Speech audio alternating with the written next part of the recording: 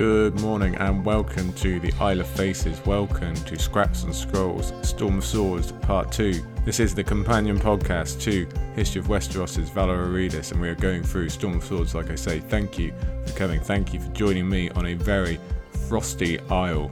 Yes, I am Sir Buckley. I am sat in the middle of cold and not that much wind, but don't worry, it is white on the ground, blue in the sky. Very clear, very enjoyable.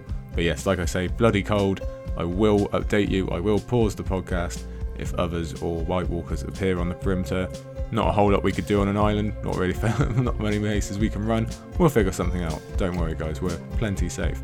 So yes, hello, fellow green folk. Thank you for joining me once again. I hope you enjoyed last week's opening episode of Storm of Swords. Very good, very enjoyable. Lots to get done. Thank you for the listens and the shares of that, of course. Hope you enjoyed last night's live stream from Aziz and the Shea of Part 2, Valar Aridus. I was free enough, rarely, to put my head in, say hello. Great to see everyone in the chat. Great to see everyone interacting as always. As if that isn't enough for you guys, as if Aziz and the Shea don't provide enough places to talk, let me remind you, you can also join in the community on Slack, on Discord, on Flick, just about anywhere you can think of. Skywriters, they do that as well. They've got a skywriting group. Just hire a plane. You can send a message to Aziz or Shea in the sky. They will see it. So today we are going through part 2. We're on our normal schedule now. That's 5 chapters a week. 17 parts of this overall. Yeah, seems like a long way, but it is a long book and there is a lot to get to. So we'll enjoy that, don't worry. I want to mention just 2 things before we get going here. Not as many as usual, don't worry. The first, not a Song of Ice and Fire related whatsoever. I wanted to say a hearty congratulations, give a shout out to No Dunks podcast, formerly The Starters, formerly TBJ, the Basketball Jones. They celebrated their 14th anniversary of podcasting on, I think it was Friday. And yes, we can appreciate what a monumentous achievement that is. First podcast I ever listened to, 9 years ago. Been listening to it every day since, literally every day. I listen to those guys just as much as I listen to my wife, if not more, don't tell her. And yeah, just a really hearty congratulations to them. Back to the Song of Ice and Fire stuff after. You might have seen on my Twitter this week, I took a crack at doing some fan fiction. Yes, I do write things. I don't know if I go on about it quite enough. Maybe I should go on more. No, don't worry. Don't pause. I won't go on about that much. Back in September, took a little crack at doing some Song of Ice and Fire fan fiction. Posted that up on Wattpad this weekend. It's even got a cool little cover now. So if that's your thing, you could check that out. You could let me know what you think. That would be lovely.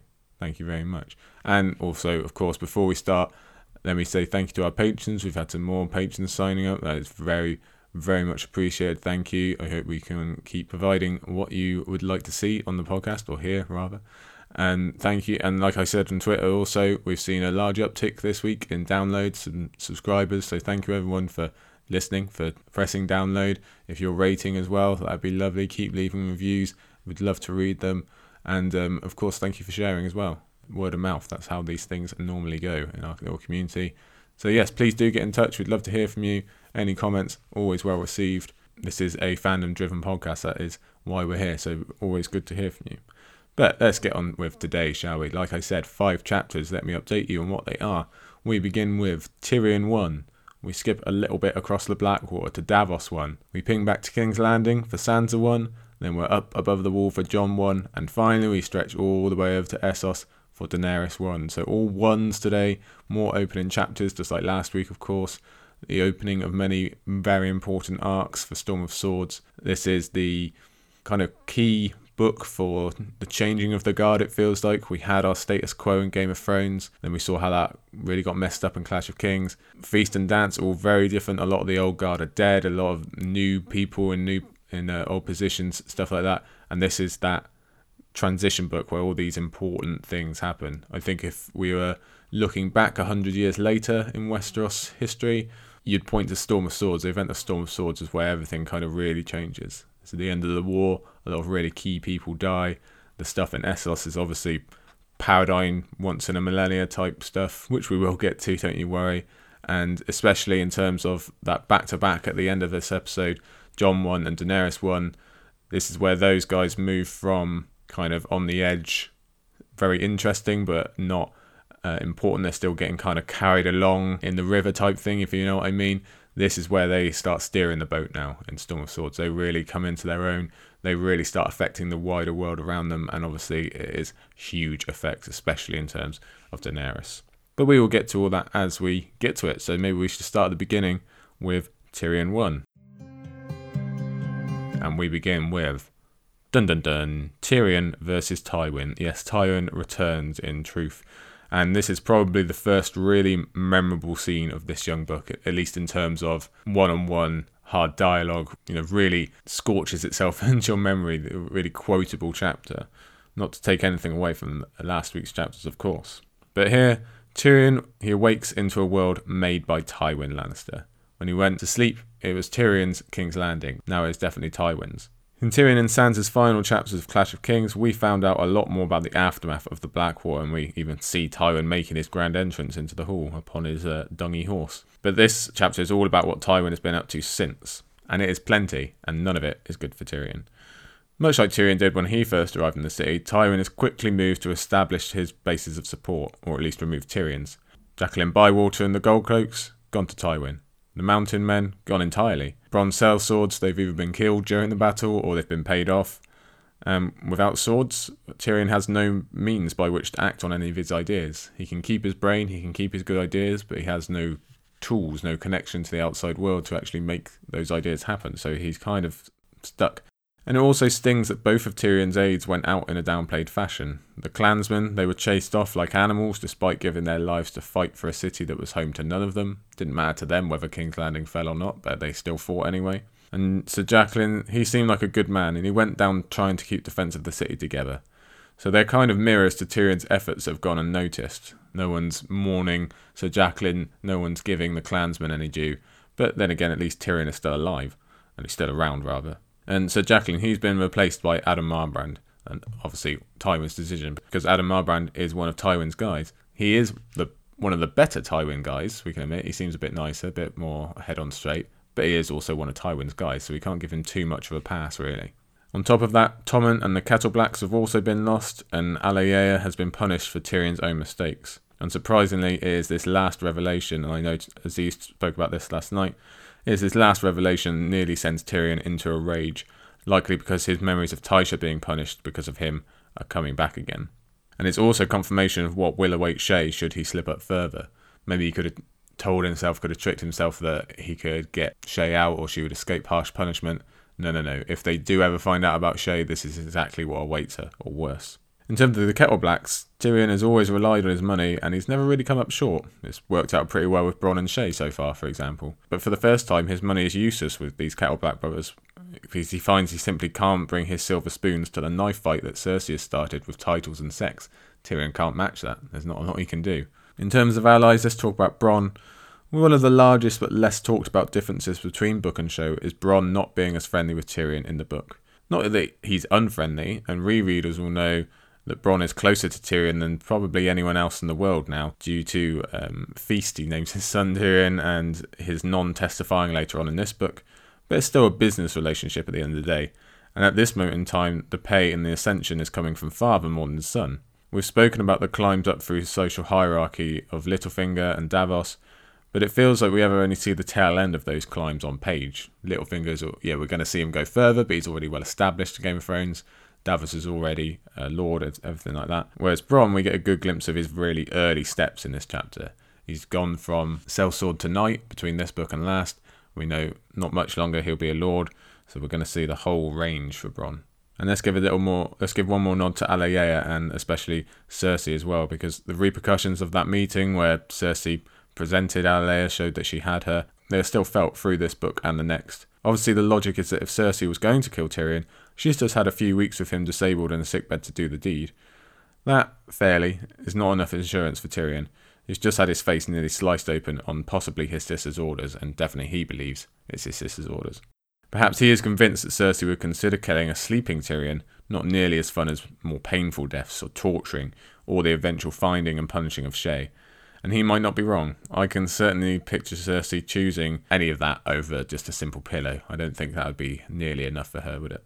Let's have a quick note here just on Stannis as well and the Blackwater, because I suppose this is the first actual confirmation we get that Stannis did survive and escape the Blackwater, though he may have taken as much from the tone in Sansa's final Clash of Kings chapter. But more importantly, Tyrion, he's asking questions about Stannis. He's asking questions about the Blackwater.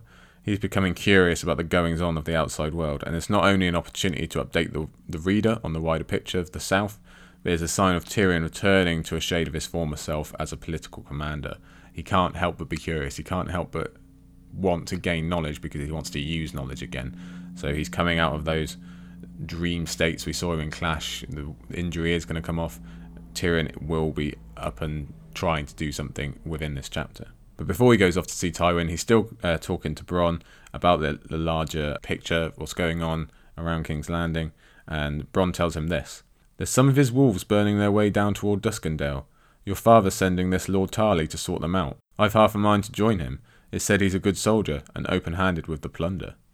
So the Lannisters already know about Roose sending men to die at Duskendale, something that happened fairly recently, or was decided fairly recently, in narrative terms in Arya's final chapter of Clash of Kings.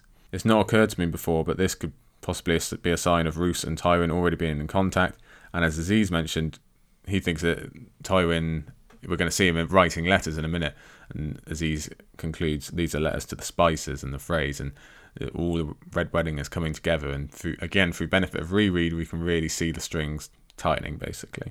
But that's all outside the city. The biggest change in the city, and we'll be discussing this a lot more in Sansa's chapter in a second, is the Tyrells. And I've spoken elsewhere, probably too much, about the Tyrells' superior ability to use propaganda optics to sway the political wave of the city.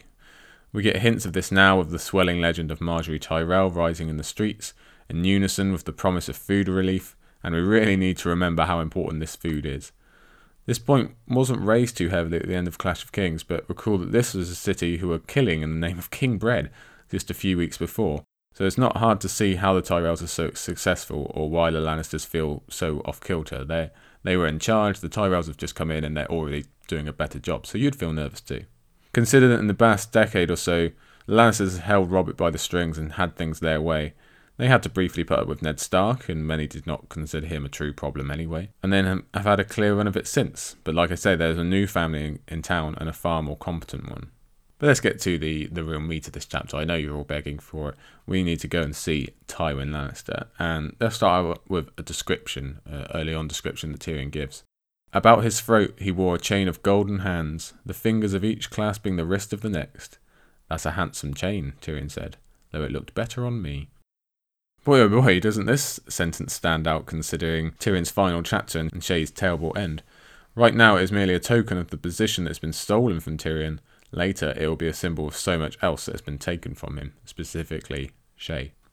So obviously Aziz, he got through a lot of this conversation with Tywin, so excuse me if we overlap just a little bit, but for the most part I think I'm clean. Tywin, he's talking about letters winning battles. He knows a heck of a lot of information about Duskendale, like we mentioned a moment ago. So again, we need to reiterate the clues spread throughout the text about the Red Wedding already being in full effect, and Tywin's smugness, as well as him not wanting to include Tyrion.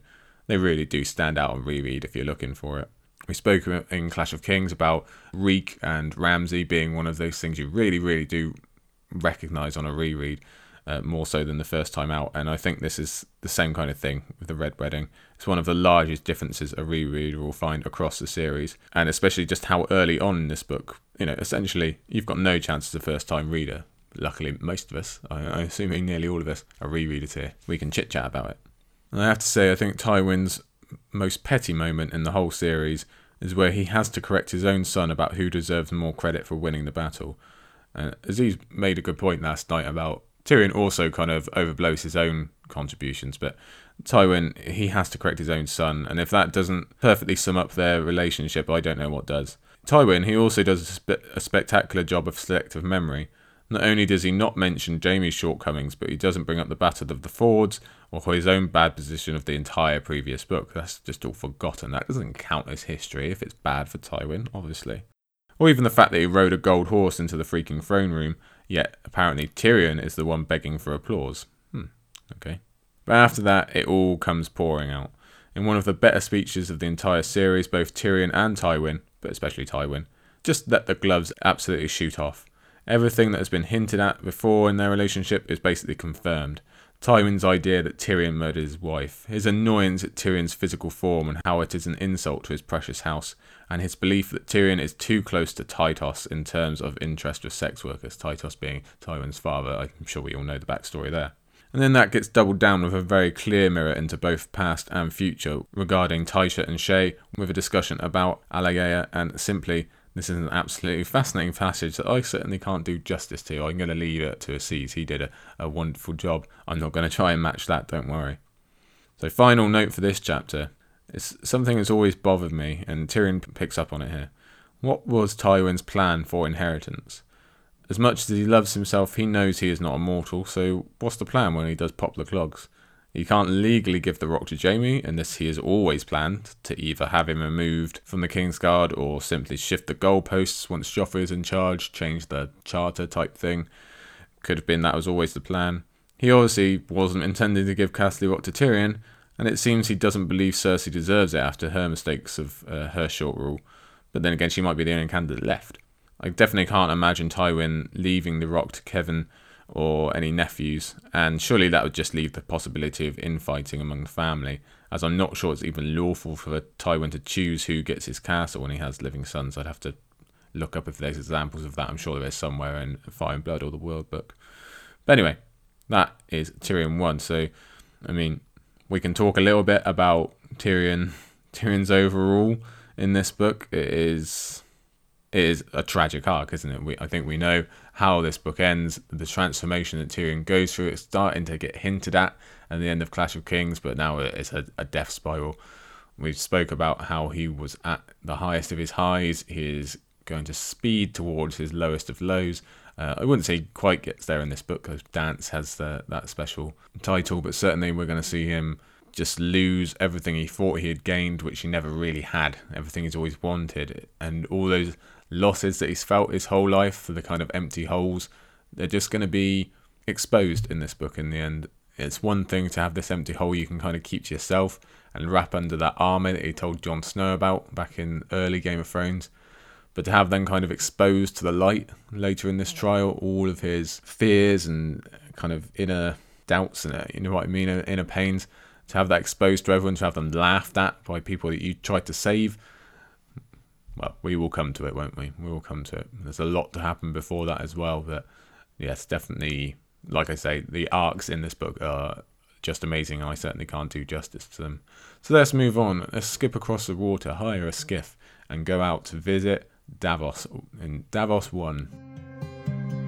And kindly, Aziz got to my opening remark about Davos being our everyman POV and really having to go back down to the bottom and climb all the way back up in his own Storm of Swords arc. So I don't need to get to that, but I will say it's not often we see lords bowing so low they have to suck the guts from crabs after all. So I think Davos gets a reminder of this kind of hardship, and it brings him a bit closer to Stannis, likely reminding him of the kind of thing the latter had to do at Storm's End. That was the kind of trial by fire that Stannis had when he was younger, that it was him against the elements, him against hunger, and not just him, but thousands of other men too. So Davos was really kind of linking up here. Now, unfortunately, it's not just physical woes that plague Davos and his little barren spire. And I'm sure you remember the case of him being stuck on this rock in the middle of the bay. All those terrible physical things of thirst and hunger that Aziz got to in my note, they're not all that plague Davos. He has the horrible memories of the battle behind him, which are difficult enough to deal with even if he didn't have multiple family members involved and likely dead. And of course, because of the kind of guy that Davos is, depression or PTSD just aren't enough. He must also add copious amounts of guilt into the mix as he visits what his role should have been as a captain, but more importantly as a father. He concentrates on that a lot at the beginning of this chapter. And again, kindly, thank you, sir, as he's got to one of my longer notes about Davos's relationship with the sea and how it's interesting that he's experiencing that here. And I actually did note as well that we never really get to see Davos again after this.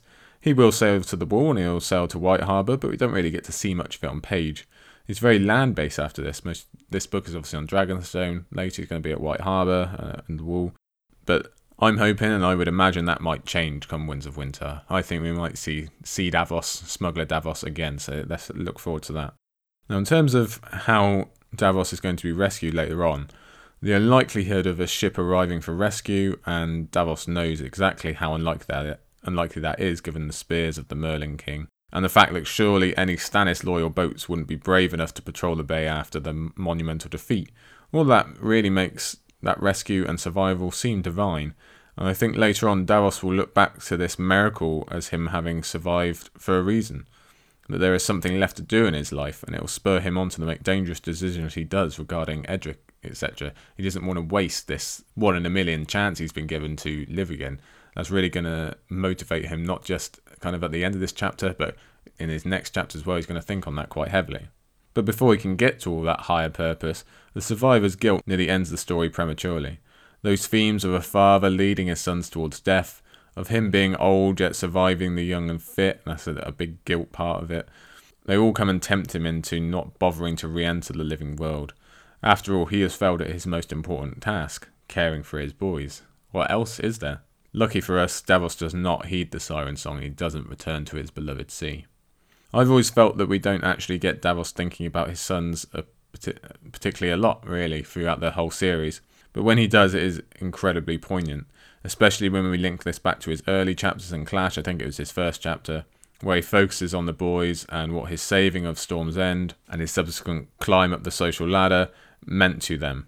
You get the sense that a childless Davos would have been content to just smuggle until the end of his days, but Father Davos wanted something better for his sons and his grandsons, and achieved that. Except now his sons are gone. He doesn't have any grandsons, and that great deed of Storm's End, the loss of his fingers, and everything since, seems suddenly empty. Then again, forgotten at this moment is that Davos still has 2 young sons that will definitely still feel the effects of his climb. Recall that Clash passage, where Davos outlined how the older of his boys would remember their meagre starts, but the younglings would only recall a lord's life, or lord's son's life.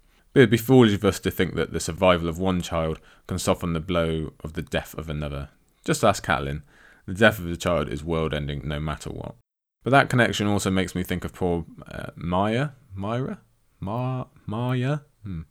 wife that we never see. One day, perhaps long delayed or perhaps not, a raven will have appeared telling her that 4 of her sons, and possibly her husband, depending on the timing, drowned or burned, or both, in battle. And who knows what kind of support system Maya Seaworth has around her. But essentially, she would have had to hear this terrible news alone, completely powerless and heartbroken, much as Catelyn was. So I hereby declare my hope that Maya will somehow appear and wins. We do have some POVs in the Stormlands after all, so it's not out of the question, is it? And again, Aziz got to my note on Davos being quite close to Crescent in this moment when he starts to think about Melisandre and he starts to think about the fire, and he notes the two together.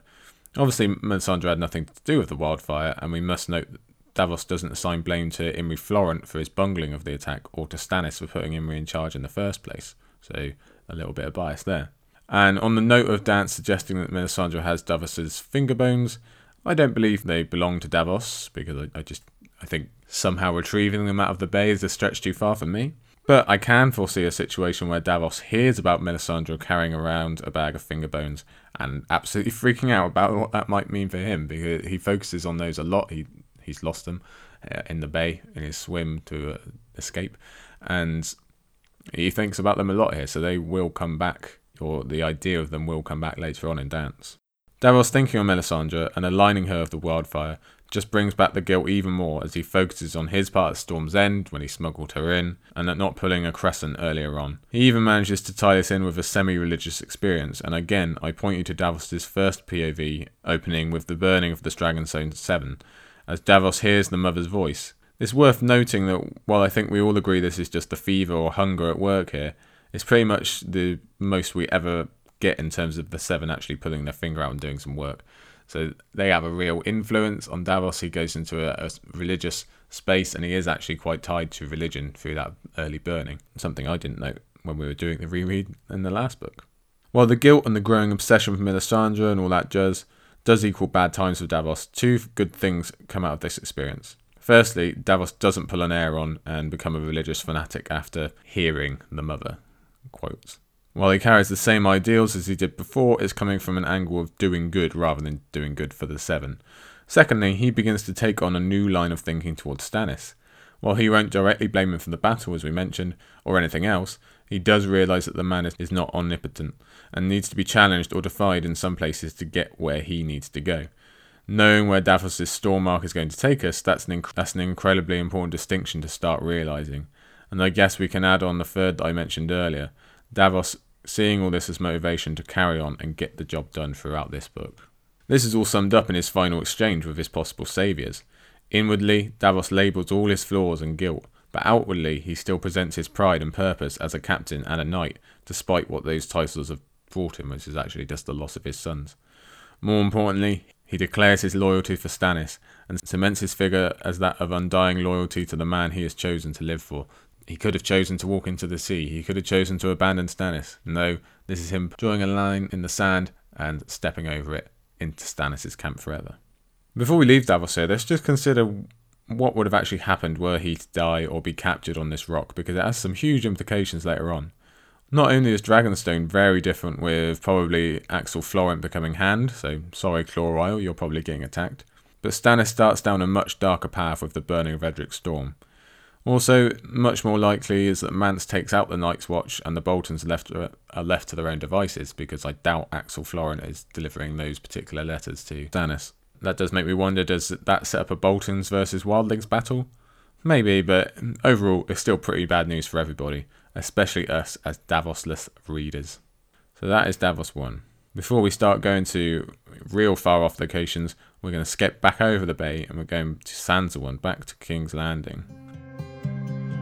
And again, as he's got to my opening comment about Sansa being stationary and her arc over this whole book, so I won't bore you with that again. But I have to admit from the get-go, I did not remember that Sansa's arc opens this strongly with this really important chapter. We get two big kind of sigh of relief moments in this chapter. A real early treat from George, whether looking at it from the perspective of a first-time reader or a rereader. Firstly, we get our first in-depth look at the Tyrells and how they are going to inseminate themselves into King's Landing or into power, and it's really our first decent look at any of them minus Loras. But a much bigger moment is that Sansa is finally able to let go and tell it how it is about Joffrey. All of us have been asking for her to realise it herself back in game, and then have been so frustrated that she couldn't do anything about that realisation in Clash of Kings. Sansa being able to stop lying and confirm to the world that Joffrey is a monster, to ditch those little bird tweetings as Sandor called them, is a real fist punch type of moment. What an opening chapter, and it's probably my favourite so far in this young book. And again, I felt pretty happy as these got to a lot of my notes in this chapter about the general state of the city and the Tyrell's influence on that. So thank you, Aziz. Let me just add about on the point of a marriage really being important for keeping everyone happy and giving people something to focus on. It does make you wonder if the Cersei/Joffrey/Tyrion era of rule might have gone smoother if they had pushed Joffrey's marriage to Sansa forward a bit. Obviously, in hindsight, they'd be worse off because they have no Marjorie or Tyrells, but at the time, it might have helped out with public opinion and offering them some distraction from impending doom. Of course, it really is a quick needle to swing because people would also probably be pretty pissed if you're going to have this massive wedding while they're all starving outside, as I think we see in Fire and Blood. This is the first high of King's Landing that we've seen since the Hand's tourney, and it will last for the majority of the remainder of the series, but as the Tyrells finally become distracted by other events and kind of start getting pulled in different directions in Feast for Crows, we will start to see the cracks appear, and I think we all agree that we'll return to an angry King's Landing before long in Winds of Winter. So, interestingly, Sansa looking at Marjorie provides a kind of two-way mirror. Firstly, Marjorie is what Sansa aspired to be as a child, and could have even become if she had a father who was a bit more inclined to using his children as pawns than Ned Stark was. Marjorie is the queen of love and beauty, a woman who will marry a king and be adored by the cheering fans. Early Game of Thrones Sansa wanted every single piece of that. That was her blueprint. She would have turned down absolutely none of it. But the other side of the mirror is that we can easily see how much Game of Thrones Sansa has disappeared. She isn't flopping around at the arrival of this beautiful princess character. She's analysing why the people like her so much, despite any reason to. She's wondering what Marjorie will really want and how she'll go about getting it. Sansa has her King's Landing lenses on and is putting them to use. All of the lessons about people's true nature, true goals, and how the politics of the court work are full on display here. Overall, Sansa can recognise there is something thin or fake about this new Tyrell image that everyone is shouting about. So right from the get-go, we're getting it dead on. Even before she actually has to go and speak to the Tyrells, Sansa's thinking, she's analysing. This is the Sansa we're going to come and know in Feast for Crows and probably on for the rest of the series. That political-minded, that grown-up Sansa. She's grown up a lot, and she can just see things differently to how she saw them, obviously, in Game of Thrones, but even in Clash of Kings. She's really starting to put those skills to use now. Having said that, this awareness doesn't stop Sansa from being taken in by the Tyrell game just a short while later.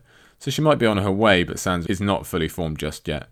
But, like I say, all of this is a statement on how far she's come and what we should be ready for in this book.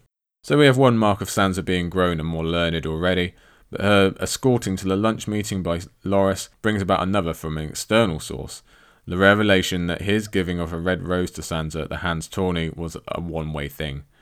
Which is obviously very sad for Sansa. She's able to look back at the tourney and at least remember a semi-happy time, even if she isn't the fancy figure. But that moment meant something to her. It was a culmination of dreams and songs, and really opened the door, kind of connected her to this world of chivalry and yet more songs. To be fair, imagine if she'd met Marjorie back then. Yeah, she would have really gone head over heels. But that all turns out to have been a lie as well. That's twice already we've had the Hands tourney brought up in this chapter, perhaps because that was the best example we ever got of southern politics and customs as they are supposed to be. Yes, Ned had got a whiff of what was going on behind the curtain, but by and large that tourney was a success and did everything it was supposed to do. And that whole idea is the Tyrell's arena, so by reminding us of that, we get a nice red carpet to walk along into a Tyrell-led King's Landing. Everything between the Hands tourney and now, not so great really. Now we're getting back to that kind of level, ideally. And of course Sansa has no idea about the relationship between Renly and Loras, so she doesn't realise her mistake in bringing Renly's death up. While Loras' sadness over said death comes across clearly, I find his guilt over killing Robar Royce the more interesting point. Robar honestly seemed like one of the good guys, almost one of the kind-hearted old guard that have slipped away in Game and Clash like I keep mentioning. He saved Catelyn's life after all and acted a true knight, and died for it. But knowing Loras feels this way will become important much later in Storm of Swords, when Jaime and Brienne return, and we clearly see Loras is desperate to shift some of the blame he currently gives himself over to Brienne instead.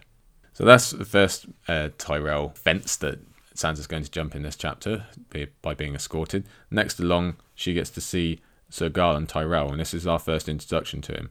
He's one of my personal favourites, and a man who generally seems kind and decent, or perhaps I'm just been taken in by the Tyrell machine as well. Who can say? I'd have to ask Sansa.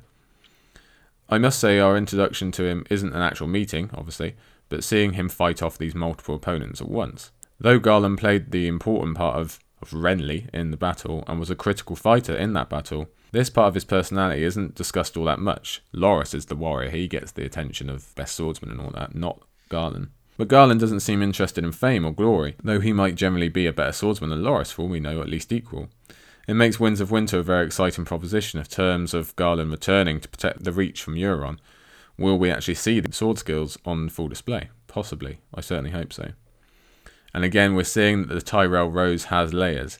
Even if we were to take Garland on our first intro to him here as a pretty amazing swordsman, we're later going to find out that their intelligence and decency are beneath the armour. So that's Loras done, that's Garland ticked off. Now Sansa goes through this wave of Tyrell women, and she must have felt a certain level of delight walking through them, especially given all the young cousins, because she's been devoid of pretty much any female company her whole time in King's Landing, especially with people her own age, and we shouldn't downplay the incredible effects that kind of isolation can have on her on top of everything else. Whilst mentioning the cousins, it's worth noting a few of them are going to travel from this lovely afternoon to imprisonment with the Faith later on. I did not remember that this is the first mention of, or at least the first appearance of Taena Merryweather, and that's going to come back up later, so remember that. So like I say, this wave of Tyrells, because there are a lot of them, are supposed to be a great relief of food, of purity. They're a representation of the Reach overall. This is brilliantly represented here by the sheer number of them, the sheer number of women, especially so many of them being young. There's a pregnancy present, so it's a far cry from the court that we know. It's almost as if Garth Greenhand has just been walking through, spreading his famed fertility, and people are popping up like apparently they did in the legends. But that all leads to the person we most want to see in this chapter, and that's Olenna Tyrell, the Queen of Thorns, and the person who Sansa is actually going to meet. So when reading back through this conversation, we can see Olenna put two different approaches, or again, two different waves into her conversation with Sansa. The first is sympathy. She's very sympathetic, and she establishes links to both Rickard Stark and Hoster Tully. So she's kind of putting Sansa on familiar ground, even though Sansa's not actually all that knowledgeable about either of them. But Olenna, she's kind and generous, and she likely knows that Sansa has had very few of these types of interactions since being at King's Landing. I don't think anyone's been asking her how her family's doing recently. Then, once she believes Sansa is fairly on side and likely has no machinations of her own, she gets down to real, very direct talk, giving Sansa a complete opposite of everything she's experienced with the Tyrells so far. So again, layers. And Olenna turning her tongue on her own family, on Mace especially, and the ambitions of all those so recently clashing to be kings is also a breath of fresh air, and instantly makes the Queen of Thorns stand out among those who not only peddle but truly believe in their own bullshit, which is most people in King's Landing. So it not only stands out to Sansa, but to us as well. We don't normally get this kind of very accurate take on what their families are up to and what everyone's been doing during Clash of Kings. She's really talking to us here. Memorable to Sansa, memorable to us. Sansa gets a unique interaction, and Olenna is able to see all of Sansa's reactions and begin to plot how she can be used. And let me just read you this one quote from that little speech from Olenna. "There's entirely too much tut-tutting in this realm, if you ask me. All these kings would do a deal better if they would put their swords down and listen to their mothers."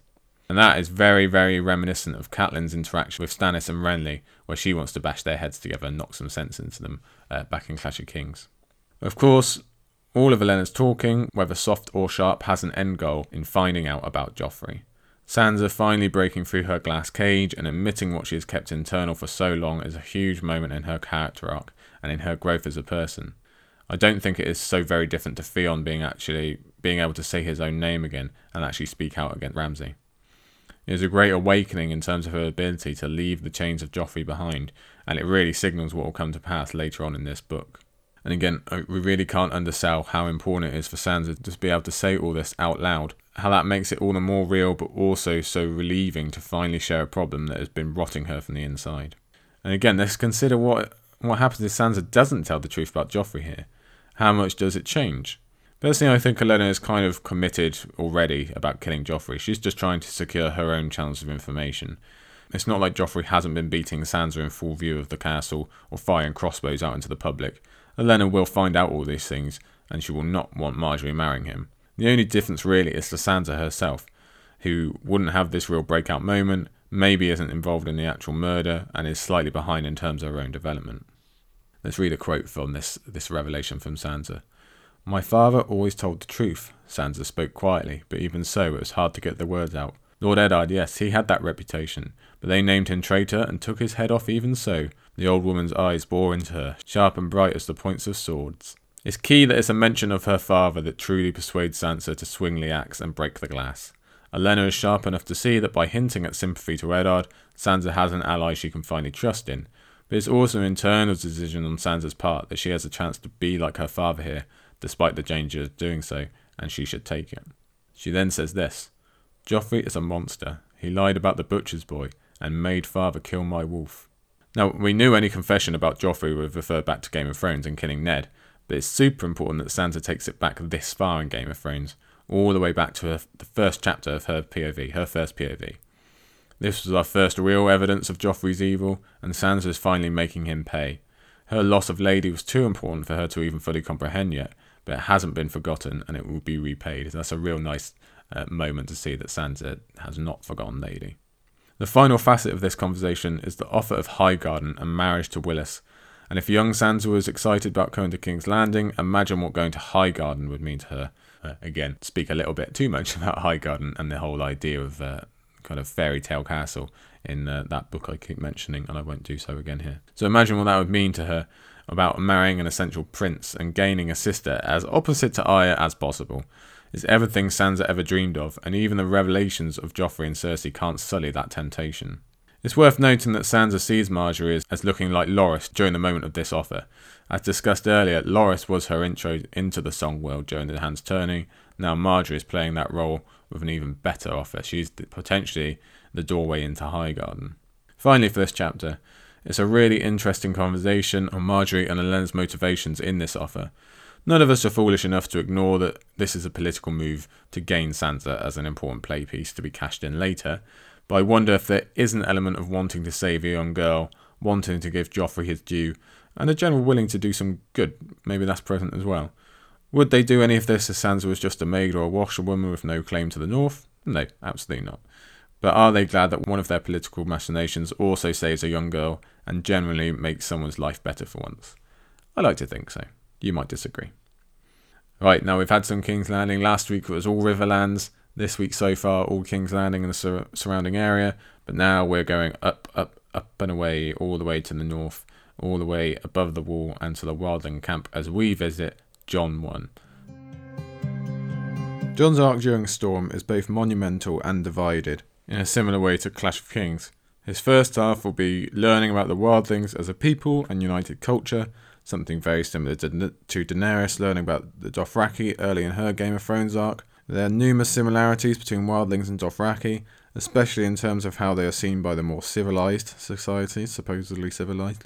Jon will mix this learning experience with his first time interaction with love and attraction, as well as working with his not antagonist Mance Rayder. So much of Jon's arc to this point has been about oaths and truths and paths to take, but all of it pales in comparisons to the choices he has to make in Storm of Swords. If Game and Clash have all been learning theory for Jon, then Storm really is his foray into the real world, his first day on the actual job. And all of that is just the first half. After that comes his return to a changed wall with new politics and people, and a war to fight that Jon must shine in. And like I say, Storm of Swords is that old guard is going everywhere, not just down south in the politics. The wall, we had our status quo in Game and Clash. Now it's going to be completely turned around in this book. And a war to fight that Jon must shine in. For my 2 cents, is one of the best parts of the series. I'm talking about this latter half of Jon's Storm of Swords arc. And probably my favourite part of all of Jon's arc. Especially when Jon truly has to look into himself when Stannis comes calling. For me, Storm, especially its second half, is where Jon moves from outlying potential to a true top-tier, top-3 character. We also shouldn't discount the value of finally learning about the Wildlings as a people. While technically not present in the Game of Thrones prologue, they have been consistent on periphery and are obviously going to be a huge feature in Dance of Dragons. Let me read a part of the opening paragraph to you here to open this. The world was grey darkness, smelling of pine and moss and cold. Pale mists rose from the black earth as the riders threaded their way through the scatter of stones and scraggly trees, down towards the welcoming fires strewn like jewels across the floor of the river valley below. There were more fires than Jon Snow could count. Hundreds of fires, thousands, a second river of flickery lights along the banks of the icy white milkwater. So the chapter is starting out with a rather beautiful passage, I'm sure you'll agree, even if it was a slightly long quote for me to read, that immediately challenges our conceptions of what the Wildlings can be. It's the outside natural world that is grey and cold, but the collection of Wildling life is already being associated with something natural and beautiful, and of being one with the land. It's a little hint to open that wouldn't stand out without looking for it, but we know that's George's style. It's also important to unite the ideas of wildlings and nature. Jon is not a stranger to the outside world. He's been above the wall for some time now. He's been in the Wolfswood a bunch. And even though he grew up in Winterfell, he's not as domesticated as a Joffrey, for example. But even with all that, he still feels quite the outsider here. Once he actually gets down into the camp, we are instantly introduced to the problem that will come to dominate the rest of Jon's life, maybe. He might have more yet. The Wildlings are at once an incredibly dangerous force and also a living community of children, women and families. Jon duly notes the warriors first, especially the arrows being fletched for his father's land for the north, and remembering his duty of protection both as a brother of the Night's Watch and as a Stark. But once he gets past that initial duty, he sees the children and the cooking, he sees people dancing. These aren't the stories he's grown up with. This isn't the mysterious enemy that comes and kidnaps women from above the wall. This isn't Rattleshirt. This is perhaps the clearest comparison we have to Dany's introduction to the Dothraki camp in early Game of Thrones. Jon also notes the duality and the sheer size of the Wildling camp, mixed with its disorganisation, opening up the idea of Gil's decision to attack back in the prologue. I argued it was a bad idea. Jon still thinks there was a chance based on this lack of discipline. The memory of Eddard Stark apparently agrees with him, so who can say? Maybe I'm wrong. Not much time seems to have passed from Jon having to kill Corryn, so as we'd expect for a son of Eddard Stark, the cult comes on pretty strong. And Jon is already having to weigh up what's going on with his oaths, so it's doubly hard to think he has to come to peace with killing another member of the Night's Watch, however long ago that was. It's also interesting when Jon has his first conversation with Ygritte about freedom, and I say first because this is going to come up a lot in this book, don't worry. But in this first one, technically, this is the first time we've actually seen Jon free since his very first chapter in Game of Thrones. The first time he's really had a choice to make. Recall the end of his Game of Thrones arc was very much about such choices to go to Robb and the constraints he had upon him at the time. Those are all gone now. Jon can act and choose however he likes, but mentally he still puts himself in the same box. He still tells himself he's a man of the Night's Watch, he can't do this, he can't do that. And obviously at the moment he wouldn't even entertain the idea of actually converting. But we know as rereaders that he'll soon be testing those waters and pushing those boundaries thanks to Ygritte's continued philosophy on freedom. It's also not a lost point that even Ygritte admits freedom can be another form of constriction, as Jon is free to leave but is then also free to be killed. So the nature of freedom, choice and oaths is already being built up strongly again, and obviously Ygritte's underlying argument is that it's better to die free than live imprisoned. Ygritte believes she is living a true natural life, and Jon will soon come much closer to her way of thinking. So that's all just in Jon walking into camp. He's yet to go to the big tent to see the big man. That's what this chapter is really about, our meeting with Mance Rayder.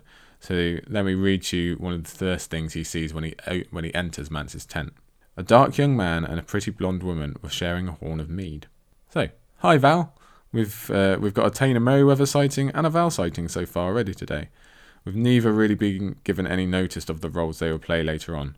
So let me say again for the 8th time, Storm of Swords really is the gateway for a new era of characters and a new stage of A Song of Ice and Fire that is being made very clear to us.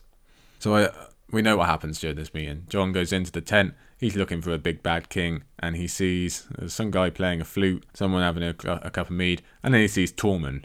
So to be fair, I think we probably will make the same distinction, but I love Jon falling into the trap of looking for this large hulking man who dominates the room. It's a trap I'm sure many fell into on their first read round, that, yeah, this probably is the Wildling King, this big, huge guy. But Jon gets blindsided by not finding a giant with bulging muscles and a hearty laugh, but by someone who just kind of looks like your average guy. So if we're going to keep that Dothraki comparison going, Mance is about as far from Khal Drogo as you'd ever find. But he's also far from someone like Joffrey. There's no fine clothes, no crowns. It's just a guy. Important for both Jon and us to learn. It's our first signal that Mance is a man who's using his title as an engine to accomplish a wider mission, not just because he likes having a title or someone kneeling at his feet. I guess this was also quite key to Mance infiltrating Winterfell back in Game of Thrones. People rarely take notice of singers in the first place, they're just kind of part of the background for many people. But they definitely don't look at the ones who are described like Mance, just a normal looking guy. Had Tormund strolled through Winterfell's door and started singing, I'm assuming someone might have taken a double take. And we should also give some time over to Jon meeting Tormund for the first time, given what a fan favourite he is. While we have to remember that this is not TV Tormund, our book version doesn't waste time making a name for himself either. In fact, he gets them listed off, so we know where we stand. I probably could have named only one or two off the top of my head before this reread, but the names, mixed with the fact he's just hanging out in the king's tent, tells us a lot about Tormund as a wildling. He has a keep, he's obviously talented in combat, and he really likes people to know about his exploits. I definitely don't remember Talker to the Gods, that's one of the titles that Mance lists for him. I can think of a reasonable explanation for all these other titles, but I'd really like to know how this one came about, especially if other wildlings refer to the others as gods, like Craster does. That might be interesting. Also, for these titles, there's Hornblower and Breaker of Ice, and those being listed next to each other now seems kind of ominous if we want to believe Mance truly was hunting the Horn of Joramun. Hornblower and Breaker of Ice together. Let's move from Tormund to the main man. Jon's conversation with Mance about how he came to be there is a highly pressured event. If Jon fails, not only does it mean his own death, but it means he gets no information back to Gior and the other crows, but worst of all, it means he had to kill Corran for nothing. Jon actually handles himself very well against a clearly cunning Mance. He mixes enough truth with enough lies to not give anything away, or seem too weak to be useful, but we equally see Mance's smarts when he tries to test Jon about Craster, before Tormund unfortunately puts his foot in it. And again, Jon learns more about this setup of this court. Nowhere else in the world could someone like Tormund speak like this in front of a king. Prior to this book, we might not have given Jon a fair chance in a verbal match with Mance Rayder, so he's really showing off different kind of skills here. Skills that will come to matter a lot when he has to deal with an entirely different king later in this book. Let me read a quote to you from Mance here. "Vanished, aye," said Mance Rayder, "and not just the free folk." So we would have to assume that this is Mance talking about Waymar, Garrod and Will, wouldn't we? This raises questions. The most important is how aware Mance is about the threat of the others and their exact movements. But the second is how he knows that Night's Watchmen specifically are being taken too. Did he have people monitoring Waymar or other rangings? Did they find evidence of it, like a cloak or something? Have the warg seen some evidence herself? And this is the most intriguing to me. What would the other's response be to seeing a watching eagle in the sky? I suppose there's an outside chance Mance was talking about all the disappeared animals, but this way of thinking is a lot more fun to me. So the conversation then goes from that to Mance remembering his 2 trips to Winterfell, and it seems ideally placed to make a connection with Jon. The first trip wants to make a bridge over a fond memory Jon has with Robb, and also puts Jon back in a mindset he had long before becoming a member of the Night's Watch. The second is a more general attempt to impress Jon, and perhaps make him question some of the things he knows to be certain. Surely young Jon would have always believed it was impossible for anyone, and definitely for a wildling, to infiltrate Winterfell. So Mance is doing quite a good job of just getting Jon off that Night's Watchman mindset and just testing some things he knows to be true, just to open his mind a little bit. What's truly brilliant is Jon asking for Mance's reasons for desertion first, so that he may learn what reason he could give that would be believed. And again, I don't think we would have guessed Jon had this kind of ability, this kind of smarts, prior to the fact. It's an incredibly clever technique that really pays off, as he learns a lot about Mance's values and what he can say to further his mission. What is discussed less is that Mance actually really wants Jon on side too. If he can gain a member of the Night's Watch who's genuine, it'll really help with the assault on the wall. Is he still super cautious about Jon's motives? Of course. You don't unite 100 wildling clans by trusting everyone, but you can also kind of sense his excitement in the potential of gaining Jon. Also, Jon notes that Mance likes the sound of his own voice. Mance likes songs and tales, especially ones about himself. So the possibility that Jon is following a similar line of thought to Mance's own Turncloak story is too tempting to ignore. Finally for this chapter, in the end, Mance has provided Jon's answer for him. By being at Winterfell, Jon can make up his excuse of where did they sit the bastard, as something Mance can immediately confirm and put trust into, while it also lines up alongside Mance's desire to be free from certain societal restraints. Thus, a partnership is born. Now that is Jon. That is a great conversation to reread. It is really interesting. One chapter remains to us is the furthest away yet, so let's skip all the way down from the wall, across the narrow sea, and across all of Essos to Daenerys 1. And I'm going to start off again with a line from the opening paragraph. Yet even so, as she stood upon the forecastle watching her dragons chase each other across a cloudless blue sky, Daenerys Targaryen was as happy as she could ever remember being. So again, these opening paragraphs in these opening chapters are being used to their full potential.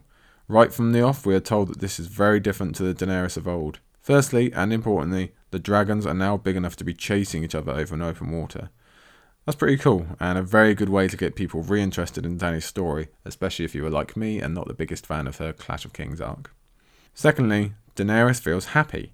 Have we ever had that before, aside from that very short time with Drogo, which is also a bit complicated? Storm Daenerys is not the Daenerys we knew. She started the last 2 books either being sold into slavery or dying of thirst in a desert. At the beginning of this book, she is safe, she has supporters, transport, but most importantly, she has control.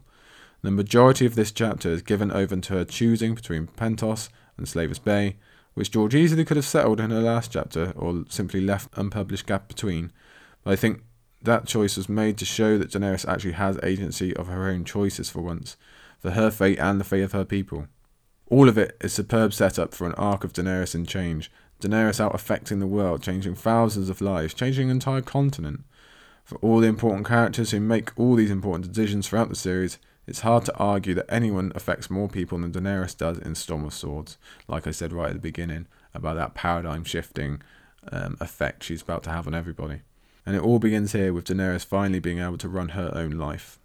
But there's also a continuation of patterns here. Daenerys has spent time in the Dothraki Sea, an endless land of grass, in the Red Waste, an endless desert. Now she is on an endless ocean, and seems taken to it with much more ease than the first 2. As Daenerys notes, she is no stranger to the sea, so we get a nice inverse of Daenerys being in her element and her Dothraki followers being somewhere otherworldly for once. And all of that's worth noting that we really haven't spent much time on ships yet. We get a quick beginning of Theon's first chapter, we get Davos sailing into battle, and then we're here with Dany, who has a much more positive relationship with Sealing than we see with an Ironborn and a smuggler. Although in fairness, Davos' negativity is about the battle itself, not the sea, so I'm cheating a little bit there. Her feeling of freedom and how many things she enjoys ties into that note of Daenerys just being happier, more confident, more well-rounded. Given all that we have seen of her so far, it's incredibly heart-lifting to see all of that. And ring the bell again, it's Captain Grolio. Hi, Captain Grolio. So we've got Taina, we've got Val and Grolio now, one podcast for future tertiary characters. Don't worry, I won't repeat the same thing I've said 11 times now about this being a gateway to new characters, although it is true. Then we read you another quote. And her crew, once as fearful as they were curious, had begun to take a queer, fierce pride in their dragons. So this is a really important note for the future of Daenerys. Obviously, she gained so many followers because of her actions, especially in terms of the former slaves. But having your own flying mascot, having something so unique and obviously powerful, is going to attract the hearts of men. I'm willing to bet any money you like we explore this phenomenon in great detail come Winds, when the men of Westeros will get the chance to feel pride in fighting for the dragon once again. And while we do get a nice little reminder paragraph of which dragon is which, what they look like, and an update on their growth, George also pumps the brakes on the fact that they are larger than before. Okay, good. Larger, but still nowhere near fully grown, or able to help with an invasion or anything of that sort. So we have to remain on tenterhooks for now. Daenerys thinking up questions about Dragon Age and growth also serves to bring Jorah and Barristan onto stage so that we can be reminded of something else from that last Clash chapter. Jorah is not a fan of Arstan Whitebeard. And I actually mistyped that in my original notes as Arstan Whitebear. And I actually think that's a way better nickname and a better way to stick it to Jorah. So here's my petition that we call him Arstan Whitebear from now on. And also, I'd like to take this opportunity to remind everyone that Barristan knocked Jorah straight on his ass back on the Calf docks. But once dragons and House Targaryen get brought up, Barristan can't resist running his mouth, spilling out way more than a random squire has any right to know. In theory, Sir Jorah, a knight of the Seven Kingdoms, would know more. In reality, Jorah spent the majority of his life on Bear Island learning absolutely nothing about dragons. Not that Barry intersected with any living specimens, but definitely spent a long time overhearing stories of old, hence why he's able to give specific information and references, while Jorah is reduced to vagueness. He doesn't even know about the dragon pit. Seriously, Jorah, pick up your fire and blood. Being outdone in this manner instantly pisses Jorah off, leading him on the offensive and revealing his outright inability to handle his own emotions. He says, "What do you know of dragons anyway?" And that kind of smacks of something from the Feast for Crows prologue rather than Dany's ship. That's a real schoolyard move there, Jorah, just because you've been owned. Barristan goes from talking about flying dragons to clothed ones. We can't really blame Daenerys for being on her father's side at this point. She's heard very little of his true exploits and basically none from any source she would trust. Her worldview towards Targaryens, for all that she has learned in the last 2 books, still basically consists of everything Viserys told her, plus some largely unhelpful visions in Calf. Having said that, she knew Viserys had his faults, and she is emotionally competent enough to lay those crimes at his feet, while simultaneously love him for the rare kindnesses he did pay her, and understanding why he was the way he was. And we honestly don't give Daenerys the credit she deserves for this kind of emotional intelligence. She is light years ahead of many characters in Westeros in this regard. Cough cough, Lannisters, cough cough. This conversation also looks different on reread, not only because we know that Arstan is actually Barristan, but because we know Barristan is trying to weigh up Daenerys at this point and see if she is worthy of following.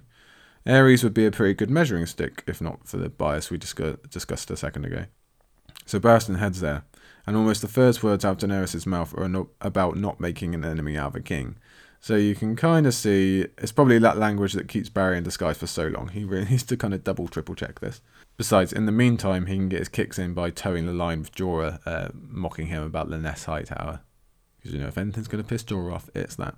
When the conversation turns to Rhaegar, Daenerys has at least a slightly larger picture to draw from given her vision in Calf, but is obviously useless to ask for information on that, so she reverts to asking about his sword skill, probably because that's all Viserys ever told her about.